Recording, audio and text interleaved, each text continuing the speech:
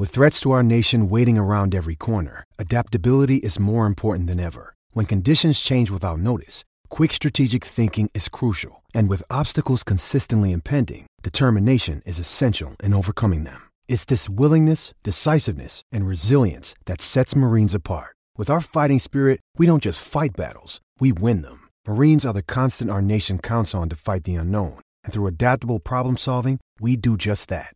Learn more at marines.com. This episode is brought to you by Hyperice, the leader in advanced warm-up and recovery technology. They have tons of innovative products, like Venom-heated wearables to help soothe sore back muscles, Normatec compression boots to speed up recovery and increase circulation, and Hypervolt massage guns to improve mobility. Loved by athletes like Naomi Osaka and Erling Haaland. Try them yourself. Get 10% off your order with the code MOVE at hyperice.com. This episode is brought to you by Pepsi Wild Cherry. Pepsi Wild Cherry is bursting with delicious cherry flavor and a sweet, crisp taste that gives you more to go wild for. Getting wild may look different these days, but whether it's opting for a solo Friday binge watch or a big night out, everyone can indulge in their wild side with Pepsi Wild Cherry. Also available in Zero Sugar. So grab a Pepsi Wild Cherry and get wild.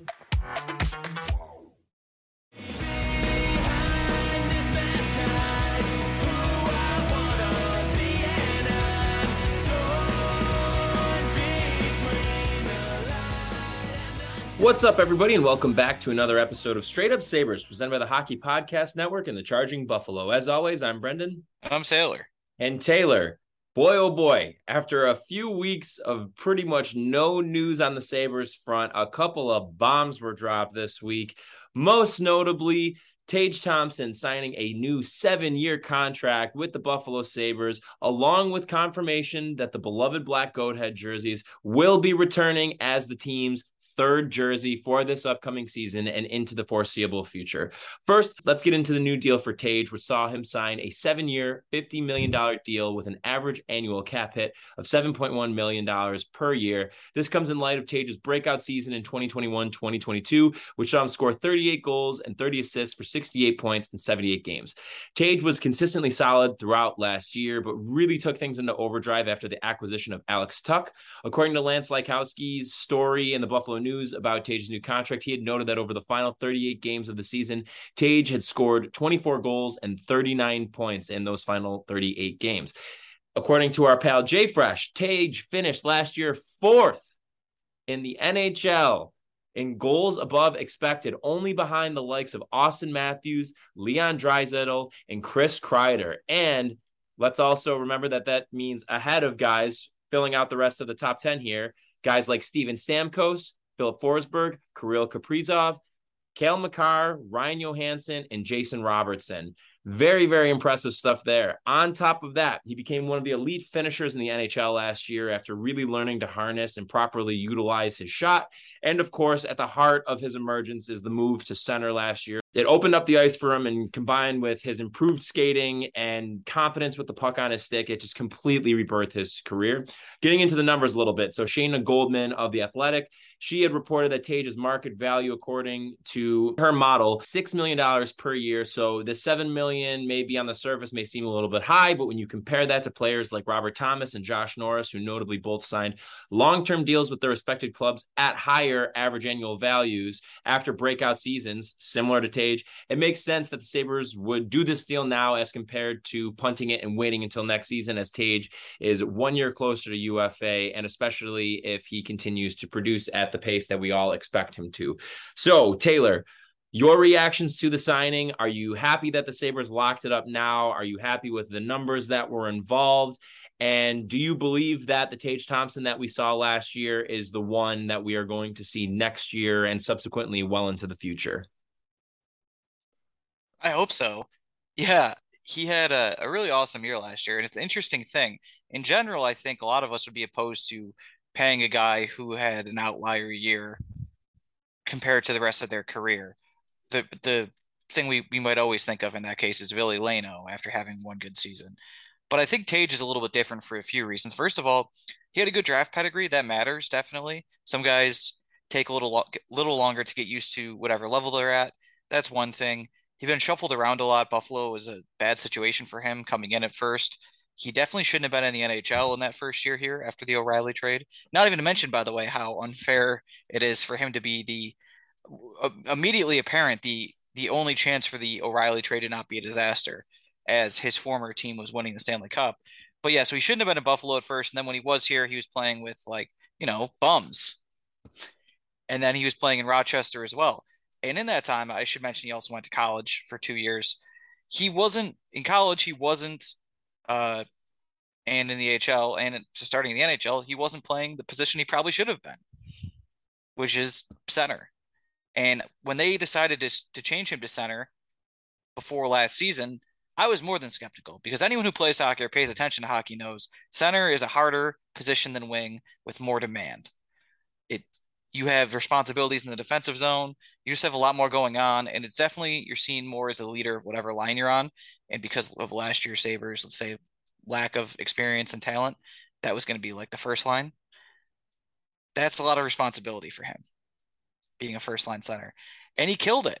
And it was clear, I think, immediately that even though it is more responsibility for him, that playing center allowed him to unleash the skills that he has much better. He was a huge driver in playmaking, in creating scoring opportunities. Now, he didn't have a ton of assists. So, I mean, he's not the world's best passer. He can improve in that area.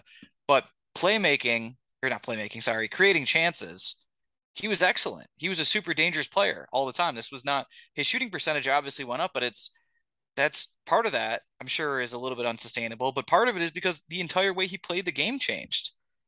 He was just significantly he created significantly more dangerous chances, which is the name of the game. It's in 2022, you don't score at the top of the red line. You don't score in only on breakaways. You score on odd man rushes. That's a great way to score. You score when you use your big frame to create space in the center of the ice. You have guys like Skinner or Tuck later in the year coming down with you, and he obviously has a great shot. He had a great shot his first year here. He never put himself in a position to use it properly, and that probably has a little bit to do with the centers he was playing with. It has a little bit to do with him too. He had some improvement to make. So there's a lot that went into this 1 year improvement. It's not just a shooting percentage driven increase. He's Well, what a not like ridiculous Troy thing. Terry either. Well, and I was going to, on the shooting percentage point, not to interrupt you, but what a ridiculous thing that people are pointing to that as though 15% is some astronomical shooting percentage. In reality, the league average is what, 12%? Tage is a volume For shooter. forwards. For forwards, I should say. Yeah. Tage is a volume shooter. We know that. But it's not as though, we had talked about a few episodes ago about how the guys on the Preds were shooting at like 18 to 22%, like something ridiculous like that. Yeah. Whereas with Tage, 15, yeah, maybe that's not necessarily sustainable year over year. But assuming he continues playing at the pace that he was, and again, pretty much just putting it all together in the way that you had just described there, I don't think it's unrealistic at all to think that he would settle in the 12, 13, 14 range potentially. And again, like that full on still gives him the ability to be a 35 goal guy. Theoretically, yeah, especially depending on who he's playing with. If he settled in as a 30 goal guy, he's not all that great in his own zone, but if he was like a 30 to 35 goal guy and then 25 to 35 assist guy, then it's a good contract. I think I should say that I understand the skepticism coming from some people, especially people outside of the Sabres realm. They're trying to just be honest and say like, wow, 7 years at a decent amount of money. That's a lot to commit to a guy who this was all. How sure are you that was 1 year? Because I think most of these people are willing to admit he's definitely at least better than he was in the years prior. You can't just score 38 goals in the NHL being like a guy who got lucky. That's not really how it works. You can't have your true talent be like a 6-goal scorer in that case. So they're willing to admit that. I just think there was such a lack of context. I think the position change is so important. Like that's something you have to mention right away. It changes the entire way you play hockey. And if all of a sudden that seems to unlock something on a guy that had a pretty good pedigree, on a guy that he was a decently thought of rookie in St. Louis, like when they parted with him, that was the second guy they were least willing to part with. I'm just butchered the English language. They're pretty bad, but the easier way to say that is the number one guy they didn't want to part with in an O'Reilly trade was Robert Thomas, which they were right to do because he's really good. Second, though, was Tage. And this is kind of why he was having a decent rookie year. And there's everyone knows coming to a situation like Buffalo and playing with like, wasn't he be centered by Vlad Zabaka his first He year did here? play with him, yes. And then didn't he play with Eakin last year? He mostly didn't play the year prior. He was in the AHL and then he got hurt. Like, You mean 2 years ago with Eakin, are you saying? yeah, like the 2021 season, the Yeah. shortened lockouts, not lockout, the shortened bubble season, whatever you want to Mhm. call that. So he played with not good players. And he already was starting to look better under Granato late in that season. And then this year, I mean, look at how he handled his responsibility. Like, yeah, he has more minutes. You have more minutes. You have more chances to score. He's good in the power play. But look at how he handled all that opportunity. It's not like he was doing this on some like fantastic team. But that's another thing, because there were some people during the season like, is Tage really good, or does someone just have to score a lot? And it's like, no, we've seen this. No one just has to score 38 No. goals on bad teams. If you look at the Tank Sabres, their leading scorer on the Tank team and the year prior was Ennis, who I believe had 20 goals both seasons. So you want to say scoring's gone up, you can extrapolate that to he would have had 23 now. It's a big deal. It's a big difference between 38. And let's not forget, I think we all at least a little bit blame Ralph Kruger for making Jeff Skinner look bad. I think it's also reasonable to say he didn't have a great effect on Tage. But hey, look at the effect Tage had on Skinner. I don't Mm-hmm. know if it is it all. Revitalized them. Yeah, it can't all be Ralph Kruger, you know. I mean, a little bit he had to be able to bounce back. I think Skinner did not look like a 40 goal guy those 2 seasons. I know he was put in terrible spots, but this was him being taken out of a terrible spot and being put with someone who worked incredibly well with him. So that's huge too, because they have to have Skinner in the books going forward. But another thing I want to say about the contract, though, 7 years, he won't be old by the end of it. He'll be 31, Mm-hmm. 31, 32-ish. So that's good. You're not paying for any old years or really, really over the hill years in all likelihood. The other thing is to say we are going to see the cap go up eventually. The cap is not it's not been good the past few years because of COVID, but the cap will start moving again. People forget how much the cap has moved in the NHL and every sport. It's going to start moving in the NHL again. The TV deals are good, which is huge for them.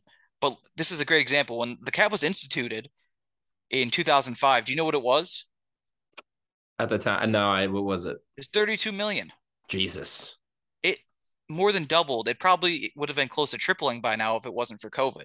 We're now up in the 80s. So this this is a it's going to start moving again. And at that point, your just over $7 million contracts aren't going to look that crazy. I mean, in Well, 2007, they paid Vanek 7 million. Vanek, bigger, a better pedigree, but not that much more experience. It worked right. out. And I think also, too, again, that's a great point with regard to the cap growing, but also just the fact of the matter is like guys who can regularly score 35 goals get paid $7 million. Yep. Okay. And then we're talking about a guy who is a center who is really starting to just kind of come into his frame, who has the ability to be a physical force due to the fact of him being 6'7". The other thing, too, going back to my point about shooting percentage, Taylor, Joshua Norris signed with the Senators an 8-year, $63.6 million deal for an average cap hit per year of 7.950. Do you know what his shooting percentage was last year, Taylor? Higher than 15? I got one better for you. 20.3. Oh, boy. 20.3. Mm. I mean, like these are things that you absolutely have to take into account. And let's put it this way. So Tage had played, as we were talking about, also just like the volume shooting. Tage played 12 more games than Norris did last year. Tage shot 15%, but dude, he took about almost 100 more shots than Norris did too. 100 more shots in 12 games. I should say it's closer to 3 to. So it's like 80 pretty much. So 80 more shots in 12 games. Yeah. So one last thing I want to say about Tage. So you make a good point there. Shooting a lot is good in the NHL. It's the opposite of basketball, theoretically. Shooting a lot and having an okay shooting percentage, A-okay in hockey. So the other thing I want to mention is that what would they have done? So if I'm not mistaken here, so he was an RFA next July 1st Mm-hmm. and a UFA on July 1st, 2024. Yes. That's dangerous. The Sabres just saw how dangerous that was. It's Mm-hmm. not the easiest thing in the world to do, especially what if he just goes out and does that again? Right. That's what you have to Price is going to consider. go up. Price goes up. So no one has more information on players in the organization than the people that run the organization. No one does. Now, that's not a way of saying they're always right and people on the outside are always wrong. Sometimes they're wrong with that extra information. Who knows why? But I think there's a lot of confidence and faith there between Granato, Adams, the scouts, maybe the analytics department too, everyone, that this is actually the right deal. Additionally, they have the information of what Tage is willing to do or what his agent more specifically is willing to do. What if his agent is going in there being like, yeah, you could give us this deal or you could give us a 1 year bridge and we could walk to free agency. Your choice, guys. Right. And I think then also, oh, go and ahead. Sorry. that's something that we can't know, especially if it doesn't leak. If he's willing to do that, you could just say, all right, 7 years. It's not that crazy of a deal. It's not a guy you're waiting to be worth $7 million. He was worth $7 million last year. It's not like the Ristolainen deal. And he's not 28 either. Let's keep that in mind. The guy's 24 still. Like Oposo, you're saying. Yeah, exactly. Like you're not Yeah. giving this out to like an older guy or a UFA. It's betting on your own talent. And I think that also just speaks to the organizational philosophy that you and I have talked about wanting them to have and enact. And it was especially the case with Reinhardt, like you're saying, but even with Dahlin a few years ago too, that the way that teams end up having these kind of bargain contracts is because that you are going to bet on your guy growing into the player that you think that they will be or that they have shown you to be. In Tage's case, yes, we only have 1 year to look back at, but there's so many variables and factors that go into a pretty solid belief that he's going to be able to continue this. You know, if he can, again, like if this is a guy that can settle into being a 35, 70 center that maybe eventually down the line becomes your number two, and maybe he goes like 30, 30, 60 at that point, you take that every day of the week. And so if you feel as though in any way, shape, or form that this is the guy that Tage is and will continue to be, then you have to make that deal now, because as you had just alluded to before, waiting a year, even if he did want to still sign long-term next year, if he runs it back and goes 35, 35, 70 after this season and has almost an identical looking stat line, maybe he improves his defense a little bit. Some of his passing gets better, obviously, with a little bit of an uptick in assists. We're talking well north of $8 million a year. So, Oh yeah. I'm fine. Look, players aren't stupid. They know the cap's going up. Right. And that's why I'm fine with it. You know, like at some point, you know, and I feel like this, in a way, this move, not only does it signal them taking that approach and really enacting that philosophy of betting on guys to grow into these roles, and in Tage's case, to stay in this role and to really continue to flourish in it. Not only is it showing that, but I think on top of that, this is a huge moment because this is the first major contract that Adams has also signed, one of like our homegrown guys for. You know, obviously Tage came over in the ROR deal, but this is his first real big contract move. Obviously, the Eichel, Ristolainen, and Reinhardt trades were huge in their own right. But at the end of the day, that was all about just acquiring assets with all of those moves. And he did a good job with that. Let's not, you know, obviously get that mistaken. I don't want me saying this to sound like I'm trying to undersell or underscore those obviously three major trades. But can you think, I looking back, like I really don't think that this is his first big contract signing, and he's putting all of his eggs in this basket. And again, the value is really all that it comes down to. You can't just look at it and being like $7 million a year. No, it's not about that. It's about what $7 million a year players across the league are typically producing. And as you had mentioned, what Tage had done last year was absolutely worthy of that. And so as we're moving forward, and I guess to put a bow on this, as the cap is again going to continue to go up over these next few years, hopefully the new TVs deals help with that as well, and just continuing the growth of the game. And as the cap grows, I mean, hell, we could be looking at this deal 3 years from now when Tage is 27, 28. And if he is still, like I said, a 30, 30, 60 guy, that's a bargain. Yep, 110%.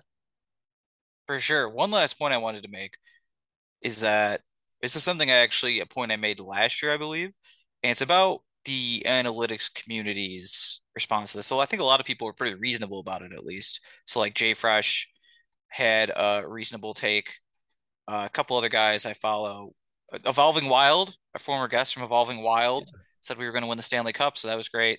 Um, but there's a couple We've known people, that from those guys. yeah, there's a couple people that were more aggressive about this is a really stupid deal. Why would you do this?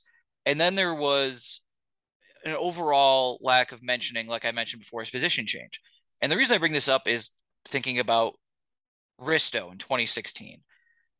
During that season, a lot of people started to be like, Risto sucks. Risto never be good. Like these analytics people, like Risto's not a number one center. Risto is actually dragging Defenseman, down you Josh mean? Georges. Risto is indeed not a number one center. You are Oh, correct. sorry, defenseman, yes. I mean, he might have been better as a wing than a Who defenseman. But knows? anyway, he's dragging down Josh Georges, all this stuff. And I I was apoplectic about it for like 9 months. And then I think I started to waver a little bit, even though he was having what ended up being his best season. And then eventually full on thought he sucked and wanted him gone for multiple years. So in one way, they can take a huge victory lap because the advanced stats predicted before anyone else, anyone in traditional world, any Sabres fans, media, whatever, that Risto is not going to be good.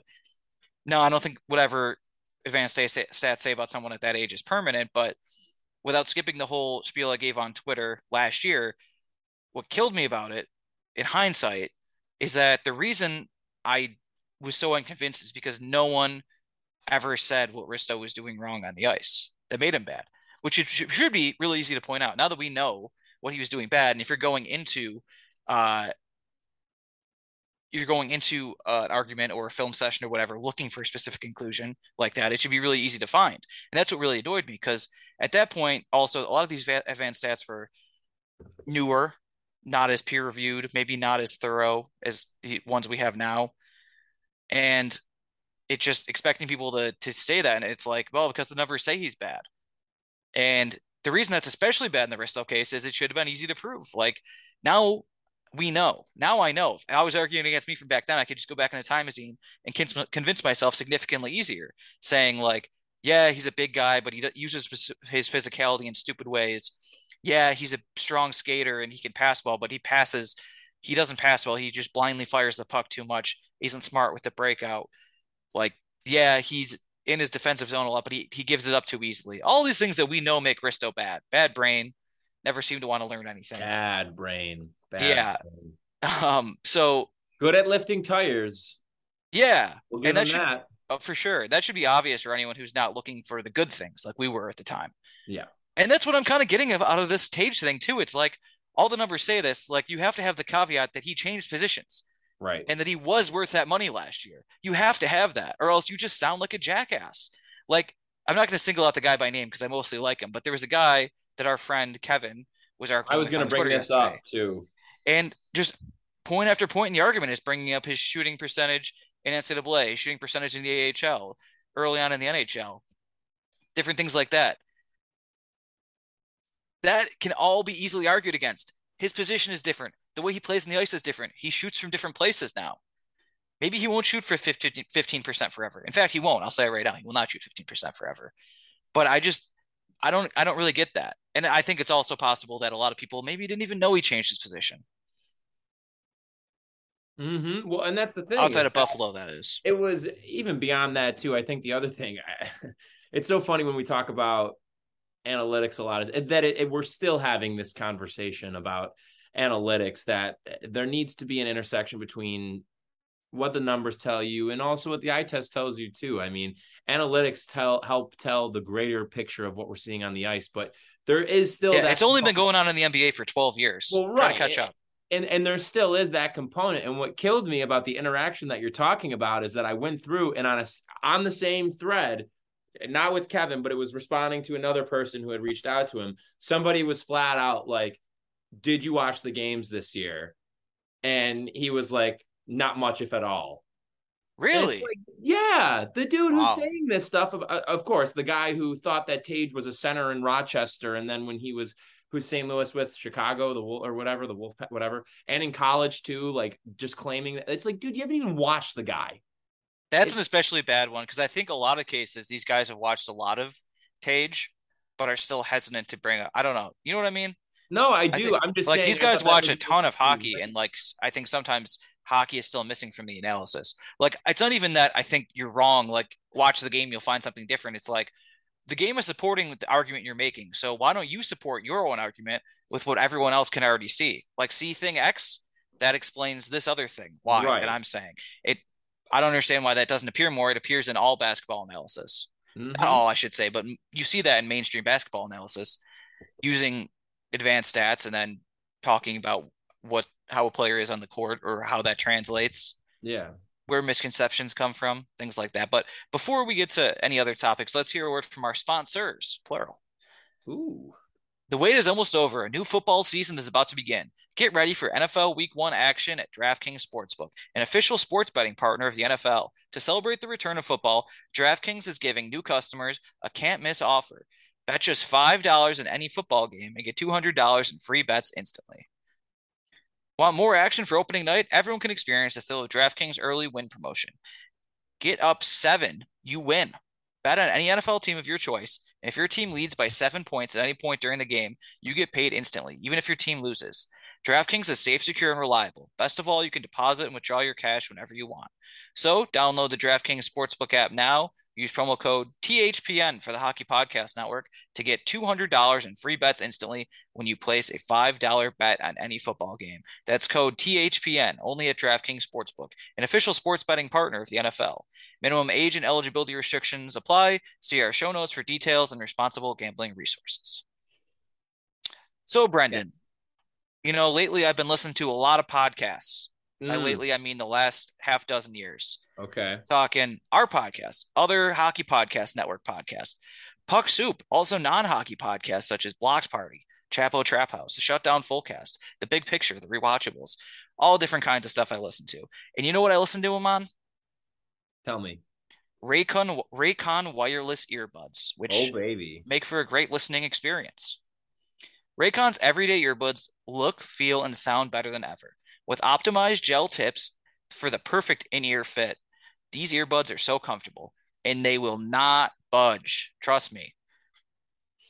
Raycon gives you 8 hours of playtime and a 32-hour battery life. Raycons are priced just right. You get quality audio at half the price of other premium audio brands. It's no wonder Raycon's everyday earbuds have over 50,000 five-star reviews. Folks, that's almost as many as this podcast. So, basically, some of the cool things about this are noise isolation. You've had noise canceling headphones for a while now, but you haven't had any like these. It'll be like you're in a different world. There's tap functions on the earbuds, so you can basically manipulate them straight from the earbud, which is wow. It's like we're living in 3022, folks. And they have customizable sound profiles, so you can customize it for what type of music, podcast, news, whatever you're listening to. You can customize it for that. So that's basically everything you need to know about Raycons. I use them because I like to be in my own world when I'm listening to my podcast. Like I'm hanging out with my friends. I'm in the same room as Greg Wyshynski and Sean McIndoe and Ryan Lambert. I'm talking to them about hockey. Well, I'm mostly listening, actually. I'm not walking around Buffalo just laughing and arguing to no one in particular. I'm listening to Raycons. So go to buyraycon.com/THPN for the Hockey Podcast Network today to get 15% off your Raycon order. That's buyraycon.com/THPN to score 15% off. Buyraycon.com/THPN. All right, we're back. All right. Any other thoughts to wrap up on the Tage conversation before we move on, Taylor? No, let's move on to some goalie talk. Yes, Taylor. The Buffalo Sabres have signed goaltender Ukko-Pekka Luukkonen, their last remaining RFA, to a 2-year contract. Interesting wrinkle in the contract is that the first year of the deal is two-way, with the second year then turning into a one-way contract. It's really getting to be about that time where we got to figure out what UPL is and how he fits into the overall game plan for the Sabres moving forward. Obviously, we have goaltenders in the system, Devin Levi and Eric Portillo, along with the recently drafted Topias Lainonen. So the Sabres do have a bit of depth in the ranks right now. However, we are assuming Devin Levi will be signing with the team at the conclusion of his season with Northeastern this year. So time is running out before Levi's going to get here, and he is going to be coming after Luukkonen's place right now as the top young goalie that is currently within the organization and signed to the organization. He's had his struggles after, of course, he had suffered a pretty major hip injury, which required surgery there. This was coming after he had an incredible season with Sudbury in the OHL, but really has not been able to find his footing much in the AHL. And even with the Sabres, for that matter, we've seen him had better numbers in the NHL than in the AHL, and he just really has not been able to stick at the NHL level here. So pretty a very low risk, potentially high reward deal for the Sabres, where you get a little bit of time on UPL to kind of see what you have there. Do you have any thoughts on this, Taylor? Yeah, I think it's a good thing, first of all. The fact that they want him to sink or swim and the fact that they're not going to go into next season being like, you're the guy. I don't think he's shown enough at the AHL level to show that he's the guy. So he gets to be the guy in Rochester.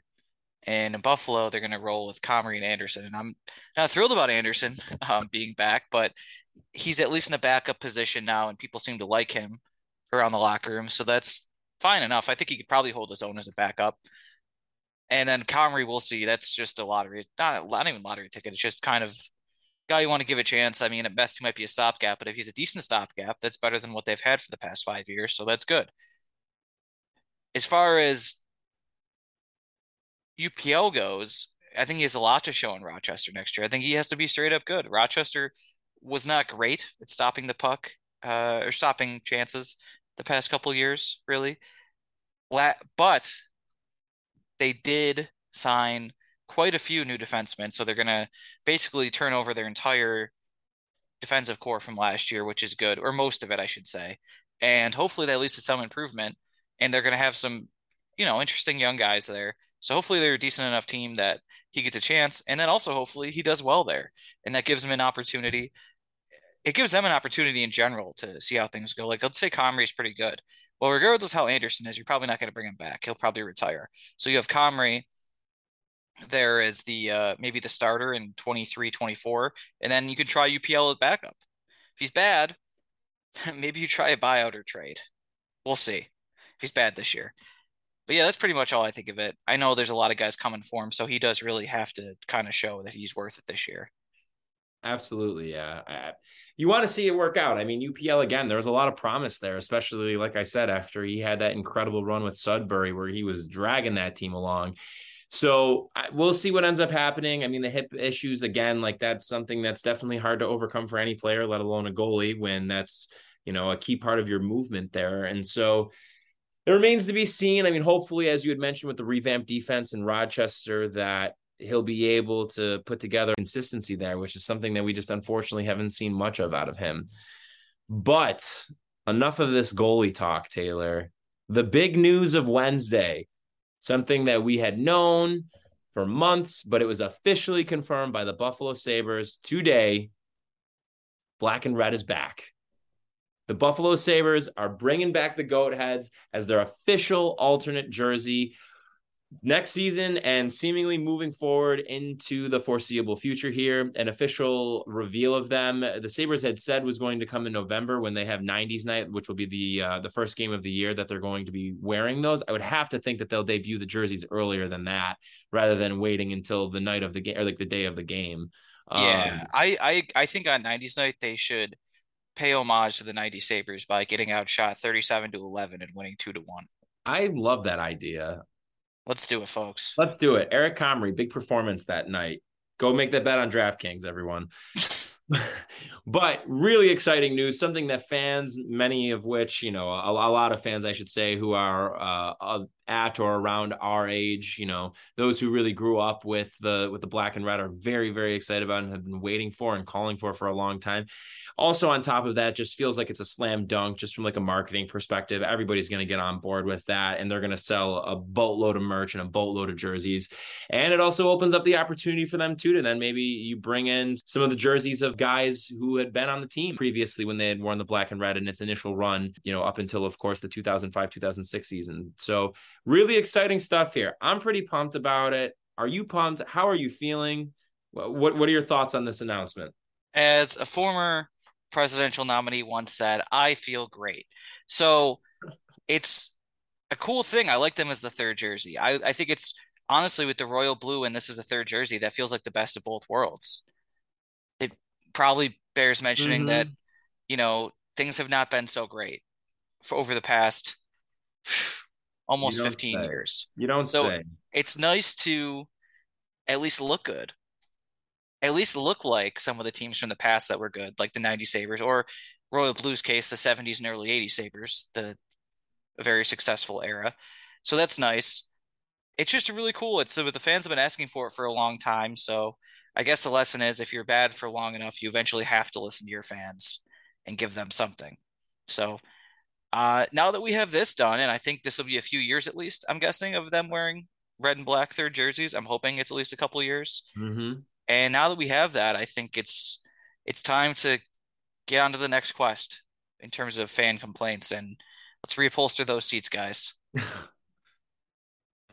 It needs to happen, man. We need these upgrades in KeyBank. Yeah. Let me ask you this. Now that black and red is back, what do you think among Buffalo sports is the next big uniform change that needs to happen? I will go first. Bring back the red helmets for the Bills. Oh, wow. Anything jump to mind to you? No, I don't know.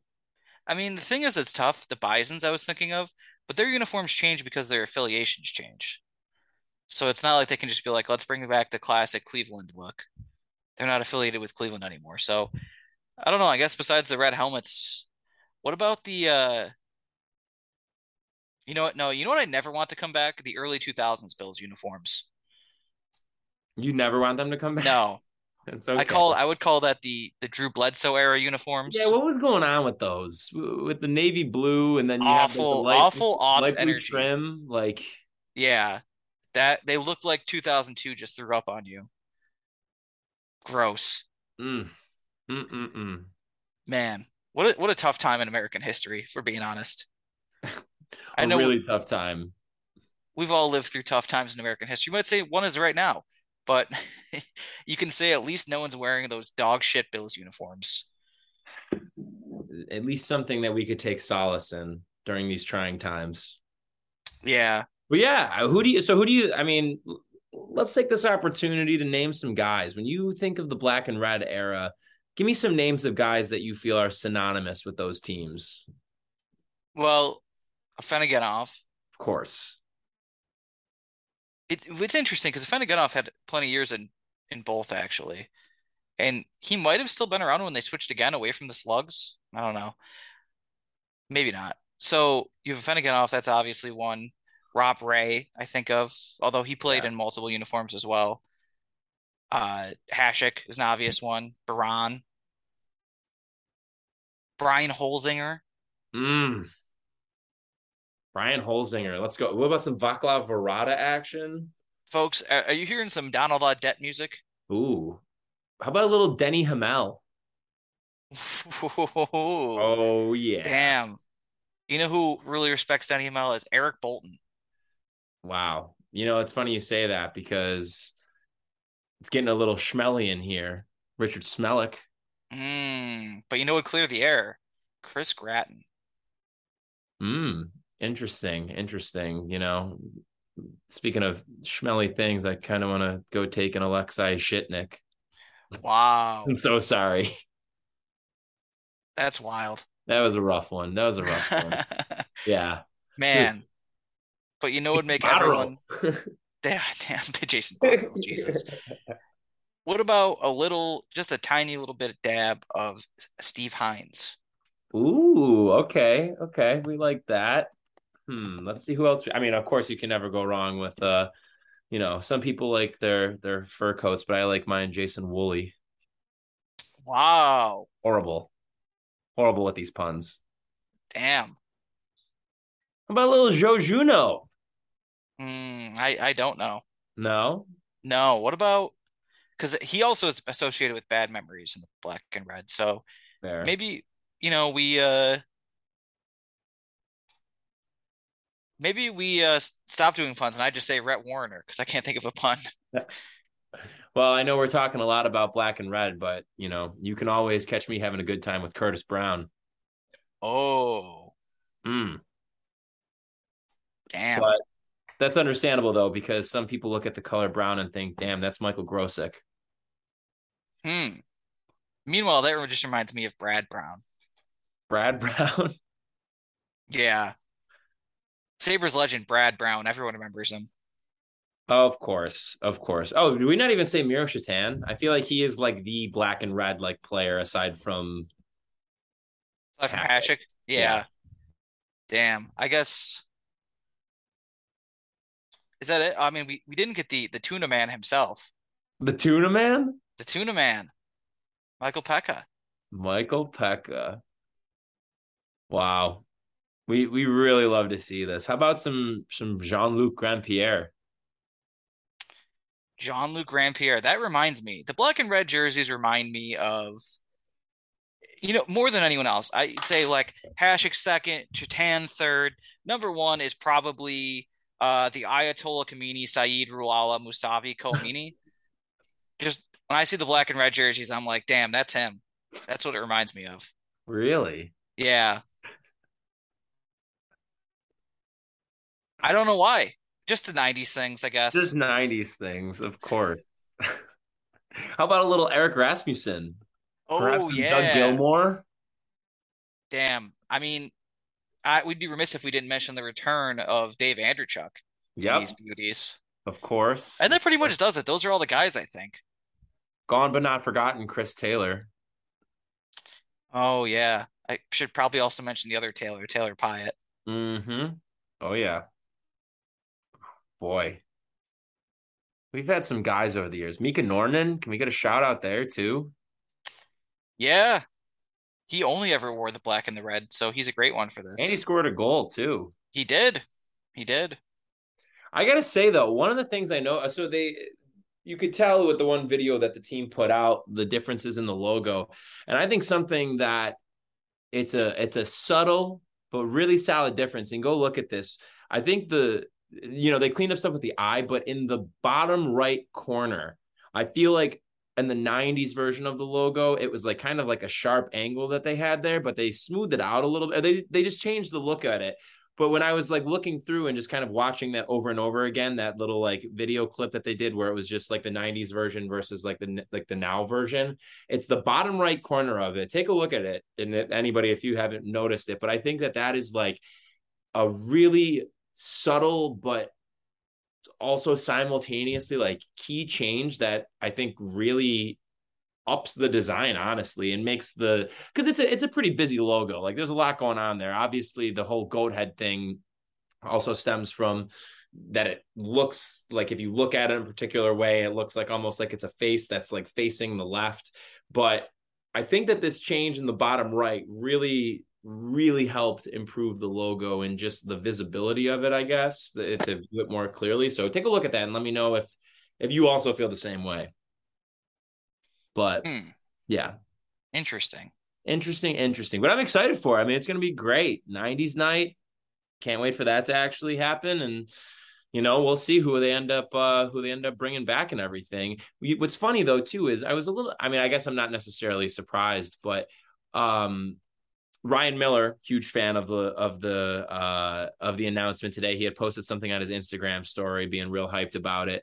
I had realized though, they're playing Anaheim a couple of days I'm pretty sure at home, a couple of days after his jersey retirement ceremony, which I really did not understand because the retirement is on a Thursday. And I think they're playing Anaheim on like the Sunday or something like that. Just kind of interesting. You'd think that if you had the ability schedule wise to make it work with one of his former teams, that would kind of be a cool little wrinkle. especially considering that a good amount of those guys on Anaheim played with him. I mean, he Who is was it against? let me tell you right now. Who is it Yeah. against? They're playing against the Islanders on January 19th, and then let's see what the day was. So it's the 19th, and then they Oh, you know what, play. Brendan? That's potential AFC championship, isn't it? Sunday. Oh, get out. Wow, good call there, Taylor. Or So, wait, no, oh now no, that's it's the now not. it's the divisional round. It's Divisional round that, it would be. yeah, it would be the divisional round. And I was gonna say because that it's 12:30, they're playing against Anaheim on that Saturday. So that makes sense then that it would be against. Good catch there, Taylor. Damn. I'm just trying to get my calendar ready. There we go. I mean, you gotta, of course. Yeah. All right. Well, do we have any recommendations for the folks? Do you want to go first? Do you have something? Yeah, I'm gonna do a new thing.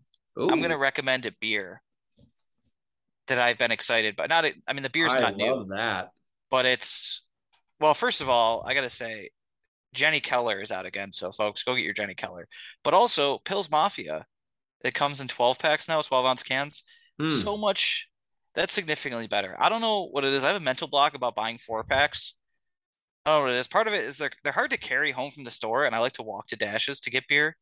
So I have to carry it like a little baby, and I think that's annoying. And it's like there's only 4 of them. Mm-hmm. So yeah, that's good for build seasons. I made a promise on Twitter that I would have 12 of them, 12 of those 12 packs, I should say, between the AFC title game and the Super Bowl if we go to the Super Bowl. So we'll see how that goes.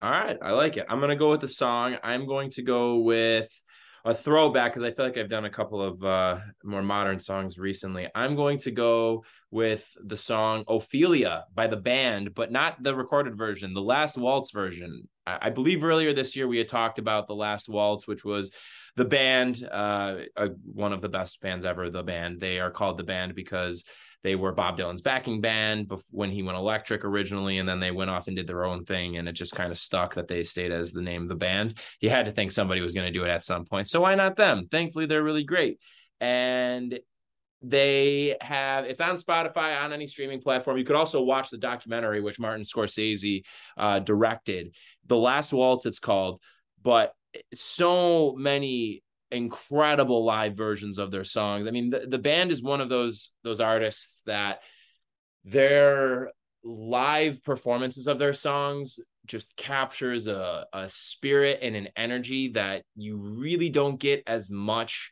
in the recorded versions of their songs. Now they have some of, I mean, the best songs of all time, are even that way too. Like the Weight, which is I think the one that everybody knows. Even if you don't know the band, you definitely know the song The Weight.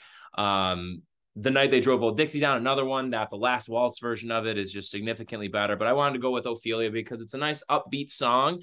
And I was listening to it in the car the other day and I was like, damn, this would be a really great recommendation to do on the podcast. So Ophelia, the Last Waltz version of it by the band. Go check it out. Good upbeat classic rock banger. And watch The Last Waltz too, because it's a really, really awesome concert documentary. Like really, really fascinating stuff. Pretty much interviewing a band as they're like about to break up. And it's just all this amazing concert where like Neil Young, Ringo Starr, they just have so many people who are Joni Mitchell performs with them, Neil Diamond, Van Morrison, Bob Dylan, of course, shows up, obviously. It's Eric Clapton, huh? But Muddy Waters is there too. So it's really great. Highly, highly recommend checking out both the documentary if you're a music history buff like myself, and if you're just looking for a good classic rock jam, Ophelia, the Last Waltz version by the band. All right. So, in the spirit of the goat head making its return, who is your former random Sabres player of the episode? Eric Rasmussen. Eric Rasmussen. That's a great one. I'm gonna go with Dave Anderchuk part 2. Good stuff. Yes, yes. All right, everybody. Well, hey, thanks so much for listening to this episode of Straight Up Sabres presented by the Hockey Podcast Network and the Charging Buffalo. As always, make sure you're checking out both of the presenters of this podcast on their respective websites, whatever streaming platform you currently are using to listen to this episode. Check out all of our fellow shows on both networks. And of course, make sure you're following them on social media. In addition, make sure you are following us, Straight Up Sabres, on social media, Facebook, Twitter, and Instagram. You can find us. We'd love for you to shoot us a follow, interact with us, tweet at us, comment on our stuff, whatever it may be. We'd very much appreciate it. And last but not least, we have our second sponsor now. We have another new one there. But first, I'm going to talk about DraftKings and that promo code THPN that you should be using at checkout. And then last but not least, brought to you by Raycon. Check out those headphones. Go buy them. Perfect for listening to Straight Up Sabres. Any music, any podcast, whatever it is that your listening needs are, check out Raycon and pick up a pair of those. We'll be back with a brand new episode on Monday, everybody. Thanks so much for tuning in. This has been Straight Up Sabres.